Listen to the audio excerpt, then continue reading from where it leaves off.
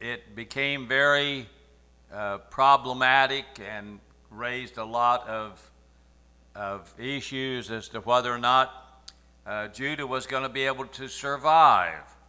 The prophet Isaiah came on the scene at this point and asked the king if he wanted a sign. The king was old Ahaz. Ahaz was not a godly king. He refused to ask for a sign. And so there is a scripture that's given here then, and without going into all the different connections that scripture has, Isaiah's wife was also going to have a child, but Isaiah goes into a different realm and talks about a woman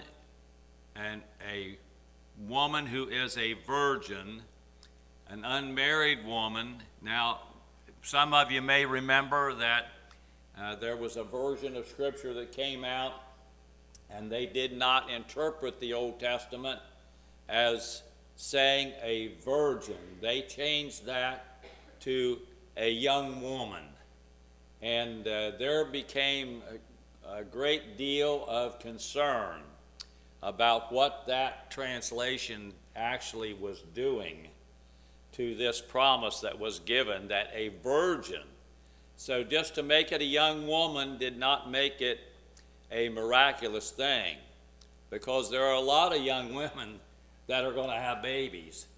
But a virgin to have a baby, that was a real significant sign. And so in looking back into the actual root of the word and what the word meant, that version was shown to be a faulty translation. And so God was saying to old Ahaz, there is a significant event that's going to take place for the people of Judah, David's offspring. They are going to survive. This land is not going to be destroyed.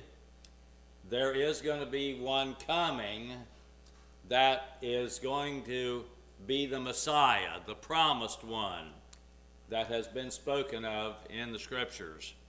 And so when you read that, you can really have some difficulty in trying to untangle exactly what's going on there with Isaiah. Ahaz was not a godly king. He refused to ask for a sign. He acted like he was humble, but he wasn't humble at all. He was rebellious, and he did not want to give any allegiance at all to Isaiah's God, to Jehovah God. He wanted instead to continue to be resistant to God. So God said, had asked Ahaz, or Isaiah had said to Ahaz, old King Ahaz, ask for a sign. He wouldn't do it. So God said, I will give you a sign.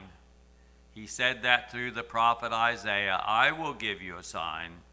A virgin is going to conceive. So looking forward to the time in the land of Judah when Jesus was going to be born, and he was going to be born of a virgin. And so we have the miracle virgin birth that was predicted in the Old Testament. Now, when you think about the things that are going on here, we think about Emmanuel. We know what that means very well, don't we? We've heard it many times. It is, do you young people know what it is without me telling you? And I read it in the verse. What is it? It is, Emmanuel is God with us. God with us. And so, if you have a quiz at the end of service, you want to remember that. It means God with us. So, I recall hearing a preacher tell about somebody that got on an airplane. A lot of times you're trying to talk to the person that's next to you. If they're a stranger, you're trying to talk to them. And so, what do you do and so forth. So this person that was actually worked for the church and did things for the church, and this person beside them said, and who do you work for?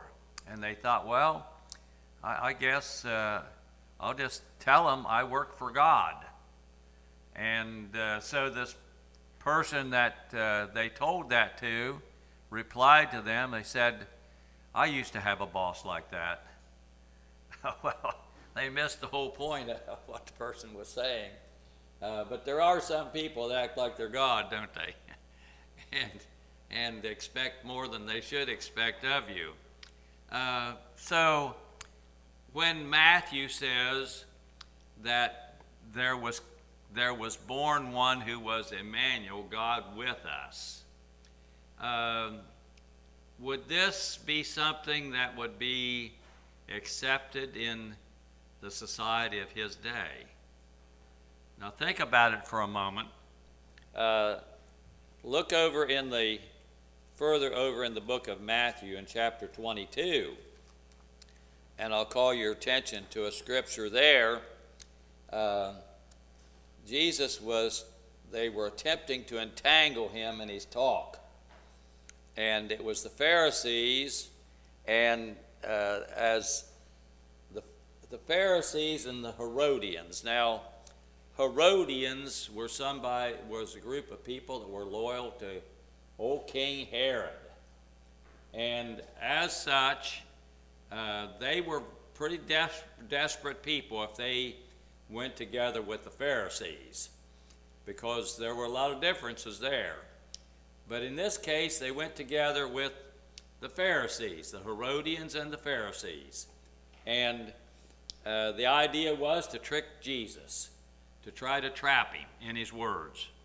And so these people that were loyal to Herod and the Pharisees, who were a very pious group, very much with their tradition of religiosity, it says they took counsel how they might entangle him, Jesus, in his talk. And they sent out unto him their disciples with the Herodians, saying, Master, and this is in Matthew 22:16, we know that thou art true and teachest the way of God in truth. Now there's real hypocritical statement, isn't it? They're baiting Jesus. They're stroking him. They're saying, oh, we know you tell the truth. We know that you're here saying the truth that God has given you. And you don't care about any man. You're not gonna soften anything for anybody. Well, those are nice words, aren't they? All the time they're laying the trap. And they're saying these things to bait Jesus. For thou regardest not the person of men. Tell us, therefore, what thinkest thou? Is it lawful to give tribute unto Caesar or not? Jews had a big problem with that, because Caesar was a person who set himself up as being God. And so the Jews had a big problem with paying tribute. They had to, but they resisted it. They didn't like it. But Caesar claimed to be God. Now, I want to ask you another question. We read the scripture a lot there in the book of Luke, and I'm going to come back to this one in Matthew, but this scripture in Luke chapter 2, We read this over and over again.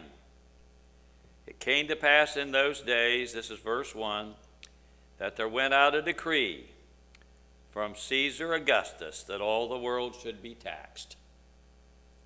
So, do you know, was Augustus his last name? Do you know? Was Augustus his last name? No, it wasn't. Do you know what Augustus means? It means exalted one. Exalted one. It was a title that was conferred on him by the Roman Senate, and it was a title of veneration. In other words, deity, that he was worthy of worship. And so we read these words, but a lot of times we don't even know what we're reading. And, you know, as I studied this, I thought, well, I've never heard that. I've never heard anybody say that. Yeah, it means the exalted one. So, okay, so go back to Matthew now. Jesus wasn't going to be tricked by them, and he wasn't going to fall into their trap. He knew how to reply to them. Jesus perceived their wickedness and said, "Why tempt ye me, you hypocrites?" You hypocrites.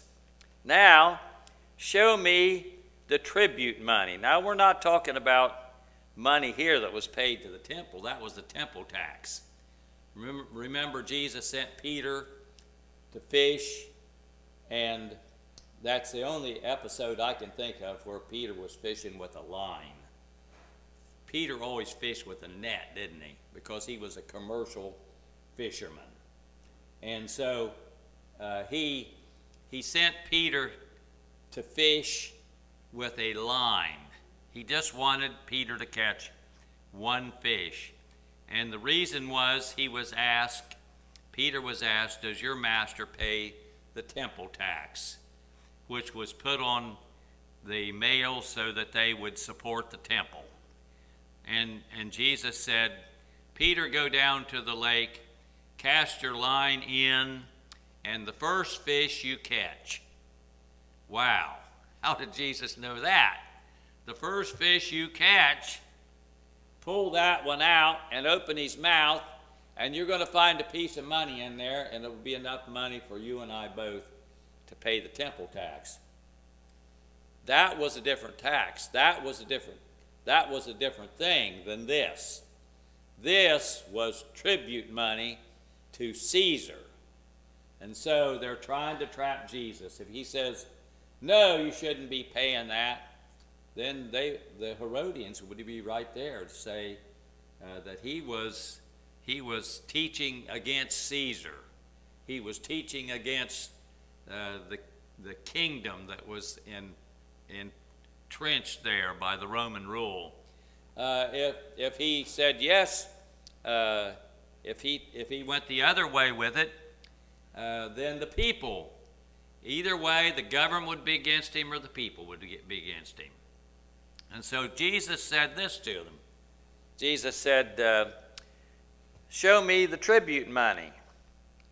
And they brought to him a coin. It says here a penny, a coin.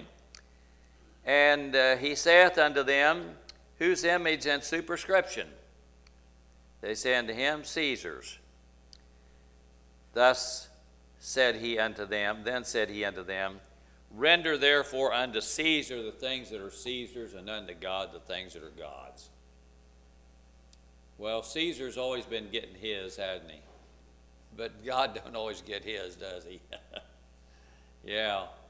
And so, where is the image of God stamped? It's stamped on us, isn't it? And we belong to him. If we have accepted Christ, his image is on us. So they could produce this coin pretty quick, which showed their hypocrisy. They had the coinage. And so, yes, there was a God according to Rome. And that God was Caesar, the exalted one. and he deserved your worship and your veneration. And thus, a lot of places there was conflict when the preaching of the gospel took place. Now we know old King Herod had his thing too. Of course, he was not as high as Caesar. He was just over a territory, where Caesar was over the whole empire, and had power over who ruled in the various sections, and that can get quite involved. We're not going there this morning. And so, yes, there was a God. Caesar was who the God was. But now Matthew says that there is one that has been born that is God with us. One altogether different than Caesar. One who came not for his advantage, but for our advantage. One who came for our benefit. One who came for a blessing on our lives, not for what he could get out of us, but what he could give to us. And so, before Jesus could become Savior, he had to be Emmanuel, didn't he? He had to be a man. He had to be God with us. He had to come into our world. He had to take our nature upon himself. Not the sin of that had corrupted human nature, but he had to become fully human. Now that goes against the belief of some people that they teach that, humanity, the flesh itself, and we're not talking about flesh in the term that Paul uses at some places. We're talking about the body. We're talking about the body. That they teach the body is evil. The body is sinful. Well, the body has definitely been affected by sin. We feel the effects of that on our body. The more age we get on us, the more we feel the effects of sin on our body. And people are feeling the effects a great deal now with this virus that's around. I heard that so many are dying of it, and this is not the new variant, not the Omicron. It's from the pre-existent virus, that they actually have a portable morgue that they're using up north in the Cleveland area. That the hospitals are losing so many that they need some place to put the bodies for sanitary purposes. And so they have a portable morgue. They said it hasn't come to Central Ohio, but the cheery word was it might. You know how cheery the news always is to help us feel encouraged about things. So we don't want to be cool on our heels in one of those places if we can help it.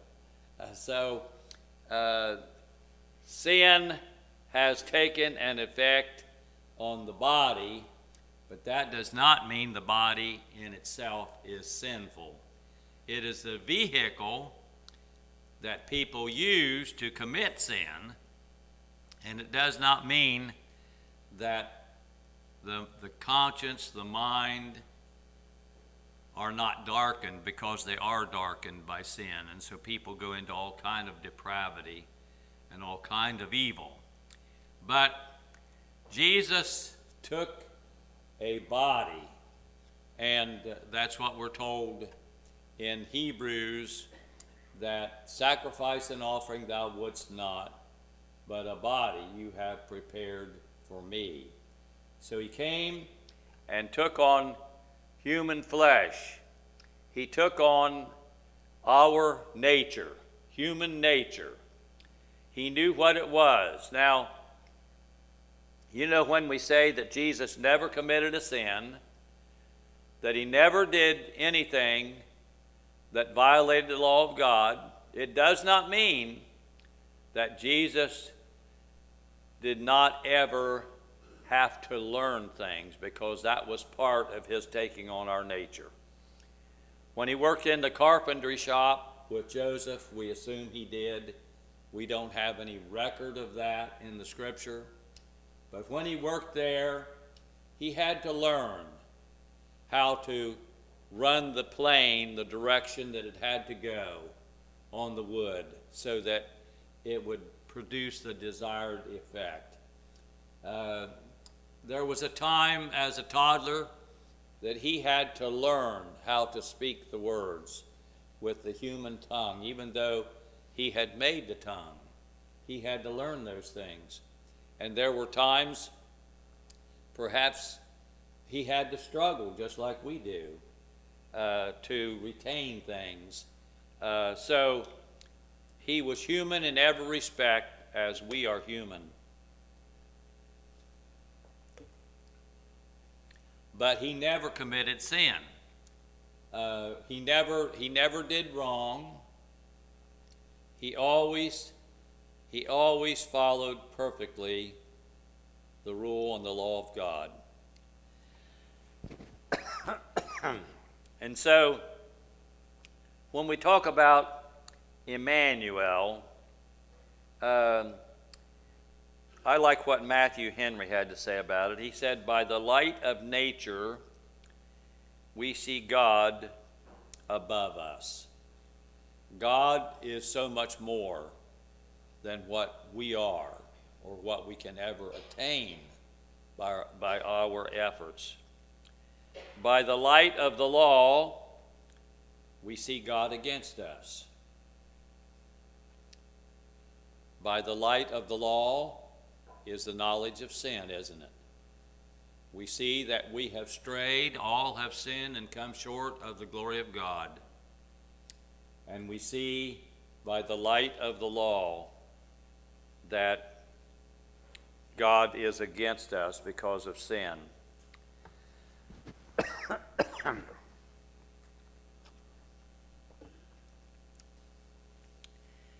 We see by the light of the gospel that God is Emmanuel, God with us, that he comes in our nature and he comes in our interest.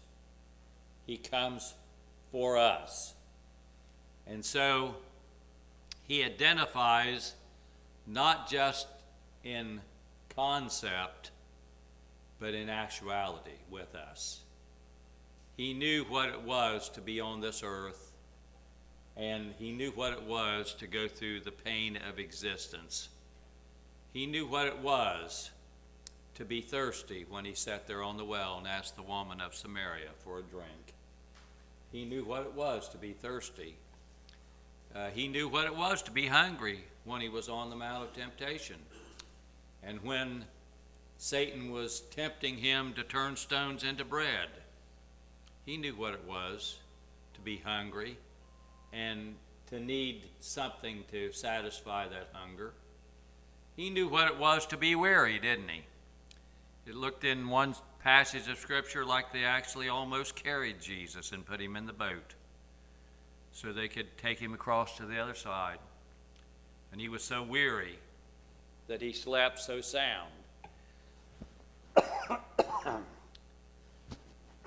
that the storm would not awaken him. They had to waken him up. And so he knew all the things about being a human being. He knew all the problems that we suffer, and yet he was without sin in every respect. He never did sin. There was never any iniquity in him. And so he was a perfect Savior. Excuse me, I'll try another cough drop here.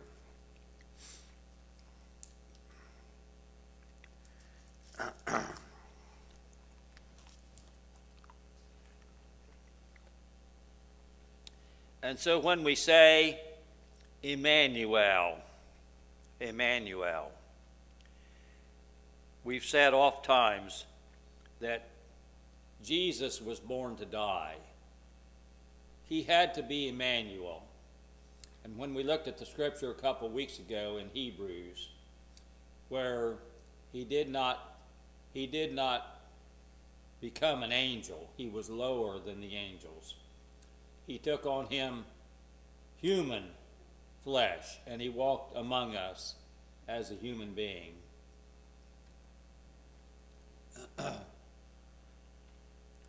I remember some of a poem. I didn't think about using it this morning. The God I Like by Lon Woodrum. I do not like a God who struts about, a tyrant who must storm and fuss, a glowering king whose arms are always full of thunderbolts to cast at us. The kind of God I favor most is like a carpenter of ancient days,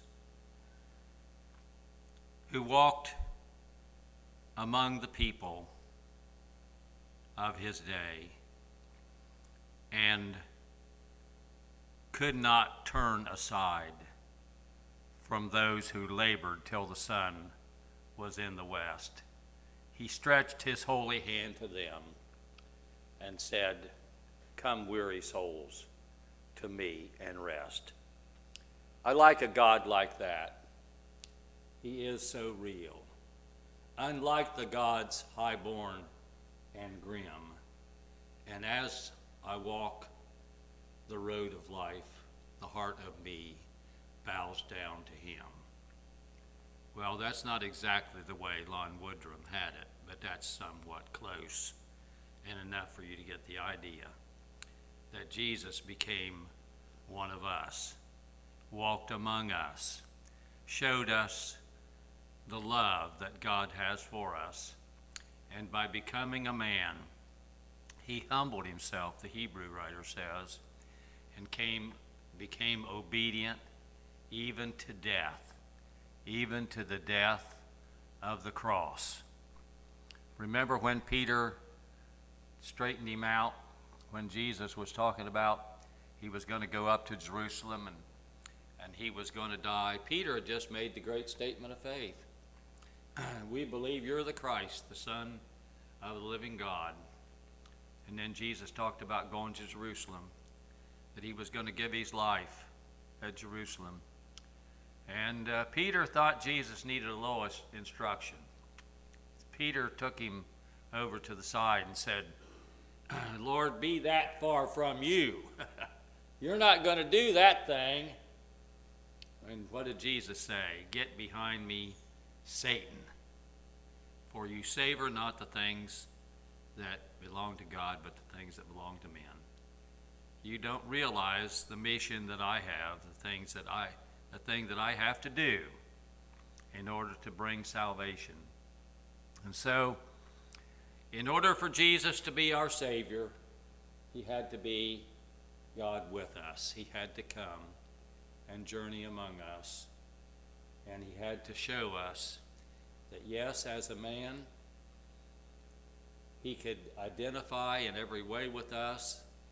As God, he never committed any sin, but he went all the way to Calvary to give his life for us. And he becomes our Savior. So, Emmanuel, yes, and he's going to be called Jesus because he is going to save his people from their sins. So the great message of Christmas is that we have a Jesus that loves us. We have a Jesus who was tempted at all points as we are, yet without sin. We have a Jesus that understands. You can never get down on your knees and say, "Jesus, you don't understand." He does understand. He knows all about us. And yet, he can give us the strength of God to resist temptation, to do what's right, to live lives that bring honor and glory to God, but also bring fulfillment to us. He can do that because he was obedient in every respect and because he loves us so much. He loves us so much. He gave himself for us.